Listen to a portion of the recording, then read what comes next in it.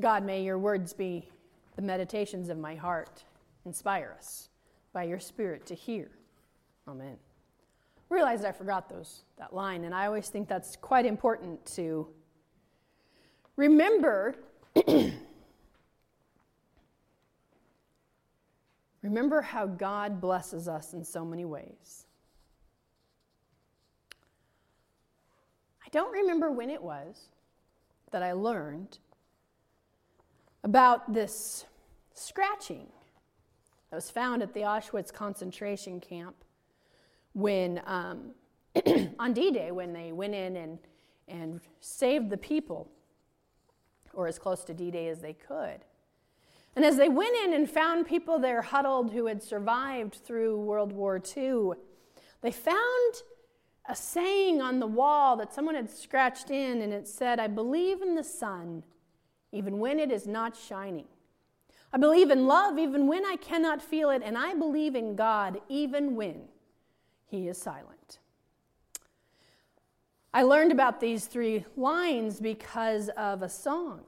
It's been made into a very popular song, and I'm not too proud to say that every time I hear that song, I burst into tears. Not ugly tears, but it pulls at my heart. You know, have you ever had a time in your life when God felt silent? I will share that I have called people in the loss of loved ones, and I knew from experience, losing people in my own life, that there's a moment when you find out someone has died or something has happened when you start to question everything. Where is God? Why is this happening? How can a loving God let this happen? You know, as pastors, if we had a quarter for every time someone said, "If God is good, why do bad things happen to good people?" You know? It's the big age-old question. God feels silent. And it doesn't only happen with death. It happens with all sorts of things. It happens with relationships ending. It happens when all of a sudden you stop long enough to realize you're in a global pandemic and nothing is as it used to be. Anybody else feel that anxiety to even go grocery shopping? You know? I remember the first time I had to go out, left the boys at home. I'm like, I can do this. They had to Sam's Club. I had my mask. I had my sanitation wipe. And I'm not kidding. If I touched it, I bought it. And if I had to open a door, I figured out a way to put something between my hand and the door. And the anxiety level just, you know, and we have people going to work and all of this and trying to figure out how to stay safe and healthy and keep their families healthy. And we have people who are in hospitals who are caring for people who are, I can't imagine. And now we're trying to figure out, how do we start going back together? You know, I had a friend this last week, we were talking about this, and it was so funny. She says, you know, we have grandparents who lived through the 30s that hoard everything, like throw nothing away, you know. I have experienced that on so many levels with so many different funerals. And she said, we're going to be the generation that all of a sudden we realize we're standing 6 feet apart and we're not sure we really want to touch each other. And we're going to keep scrubbing our hands like nobody's business until they're raw and red and awful, because that's what we do. And we're not always sure why, even when it's okay again. Fear, worry, anxiety. The 2 men on the road to Emmaus felt this. We don't know both of their names. One was Cleopas. We don't know who the other one was. And they're walking along, and like happens with human nature, they're talking about everything that just took place. They're talking about how, you know, probably a conversation of, I don't know what's going on. I don't know what's happening. what do you think? Why do you think the tomb was empty? Do you think someone stole the body? Do you think he really came back? Someone had to have stolen the body, but who would do such a thing? I can't imagine. Can you just hear the indignation, the fear, the anger, the sadness? How could they even kill him in the first place? How are we going to keep going? He was doing such good things. He was teaching us so much. I can't believe he's gone. Just all of the uncertainty. And they're walking along, and all of a sudden this other person comes up to him and says, "What are y'all talking about?" It would be like somebody today going, "Why are you talking about staying home and social distancing?" Okay, I don't know about you, but I'm kind of tired of talking about it. I've talked about it so much. What are you all talking about? Well, have you not heard about everything happening with Jesus? Everything happening with Jesus. Yeah, he died. Tell him the whole story. We look back on the scripture and think, oh my gosh, how did they not know? How could they not know that it was the risen Lord, the risen Christ, their Savior, our Savior?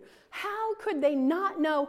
But what I've learned in my life is that there is no statement more accurate than hindsight is 20/20. Everybody here just went,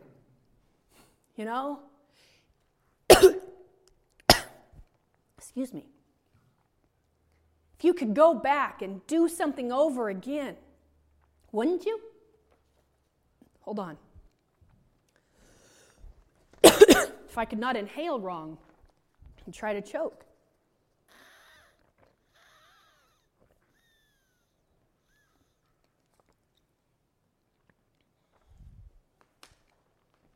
It's easy for us to say, how could they not have known?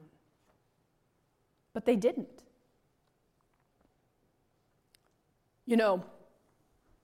It's kind of the same way today. Did you see God this last week?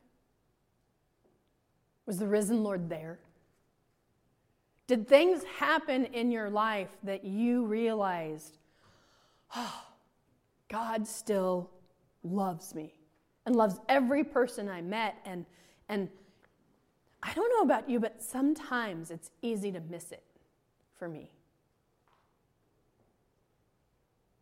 Not because I don't want to see, but we're living in a time where things are not as they're supposed to be. Grief is starting to set. Grief is starting to be intermingled, I think, with anger, sadness, with anger, with when are we going to get to have this over? It's like, it was exciting at first, wasn't it? We're doing this for the good of all. And now we're like, let me just go about my world.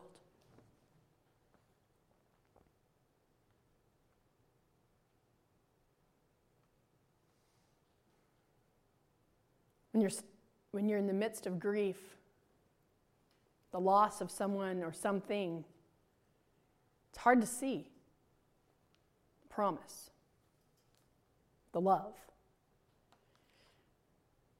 It's why in the walls of the Auschwitz concentration camp, they wrote the words, "I believe in the sun, even when it's not shining. I believe in love, even when I cannot feel it. I believe in God, even when He is silent."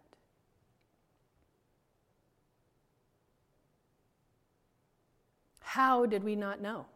How did we not see that God was still among us? How did we not believe? How did we not have faith? That's what the two disciples are asking after they finally realize, oh my gosh, can you imagine how stupid they felt? We just explained the death and everything that happened to Jesus Christ Himself. Oh, how stupid.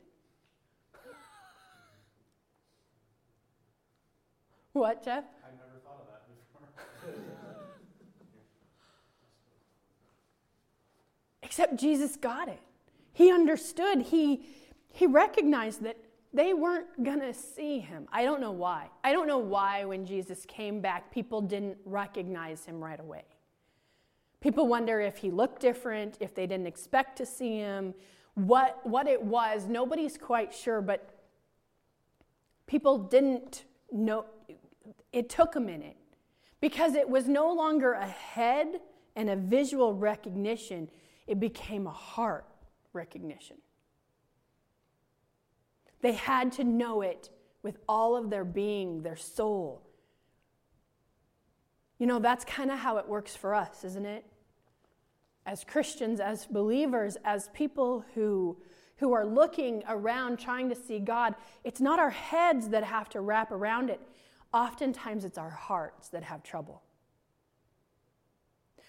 In the on the website Ministry Matters,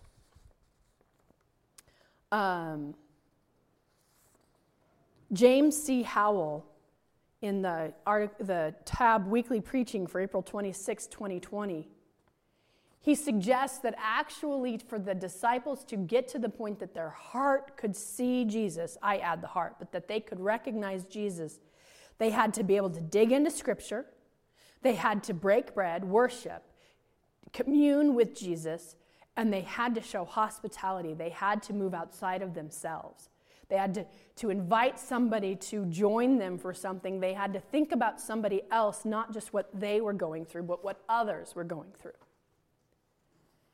And you know, I got to thinking about that whole idea and being distanced. And like I said at the children's moment, we as a church are so good at doing things within our walls.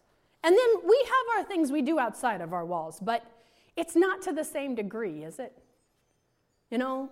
I mean, if you look at the list of everything postponed, it's postponed because we can't all gather here.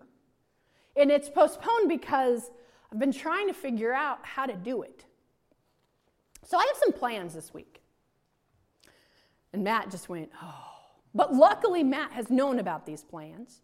First of all, on Facebook, we're going to actually start putting things out daily as much as we can. We might miss some days, but I'm going to invite you, if we miss some days and you see like a quote that was insightful or inspiring to you, you're welcome to message it to Matt or myself or share it to the page.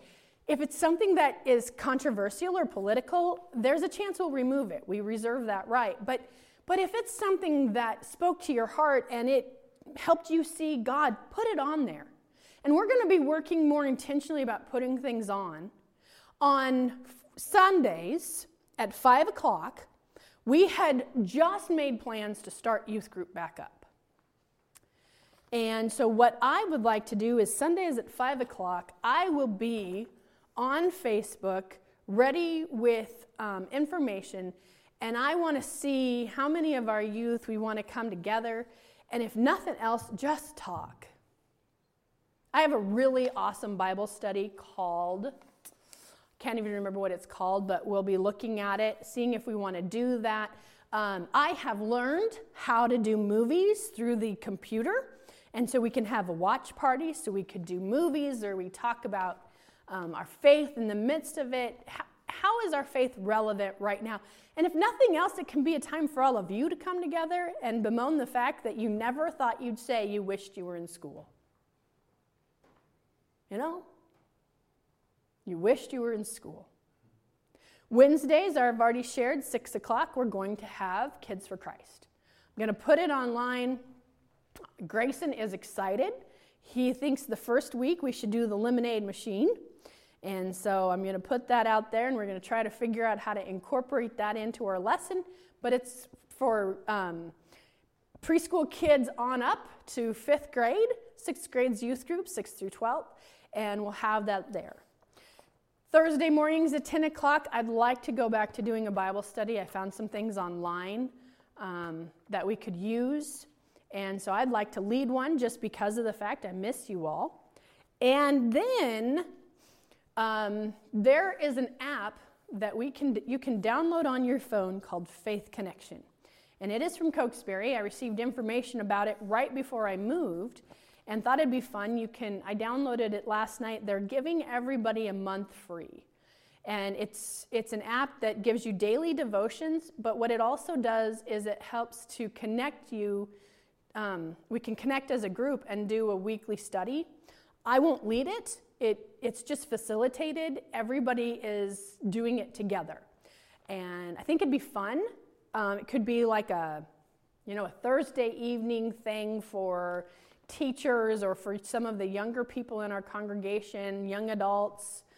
We don't have to be in the same place. We don't have to come face to face. We can just get on our phones, our computers, whatever, and chat and go through the lesson and talk about it and reconnect with each other and God. That's a lot to roll out for 1 week. Some of it's going to work, some of it's not, but the reality is I don't know about you, but I need that connection so my heart can remember God's here.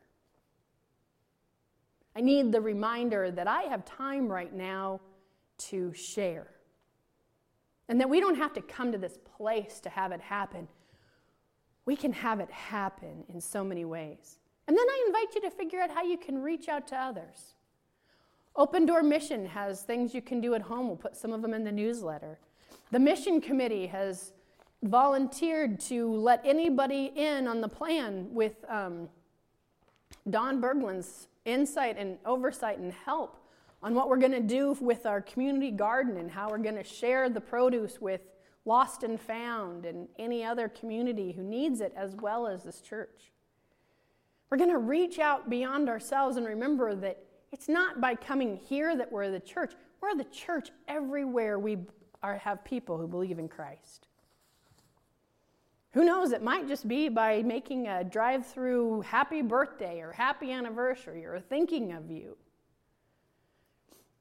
You see, God is here. The risen Christ is here. We celebrate and remember and recognize every single Sunday, and hopefully every day of our lives, that the cross is empty. The Lord is among us, walking, sharing, inspiring us, giving us a spirit, and helping our heart to see, not just our eyes, not just our minds. So may we keep being the church in all the places we are, in all the ways we can. Thank you, God, that as we walk along this journey of life in whatever place we are in, whatever situation, you're there with us. Help us see you, be inspired by you.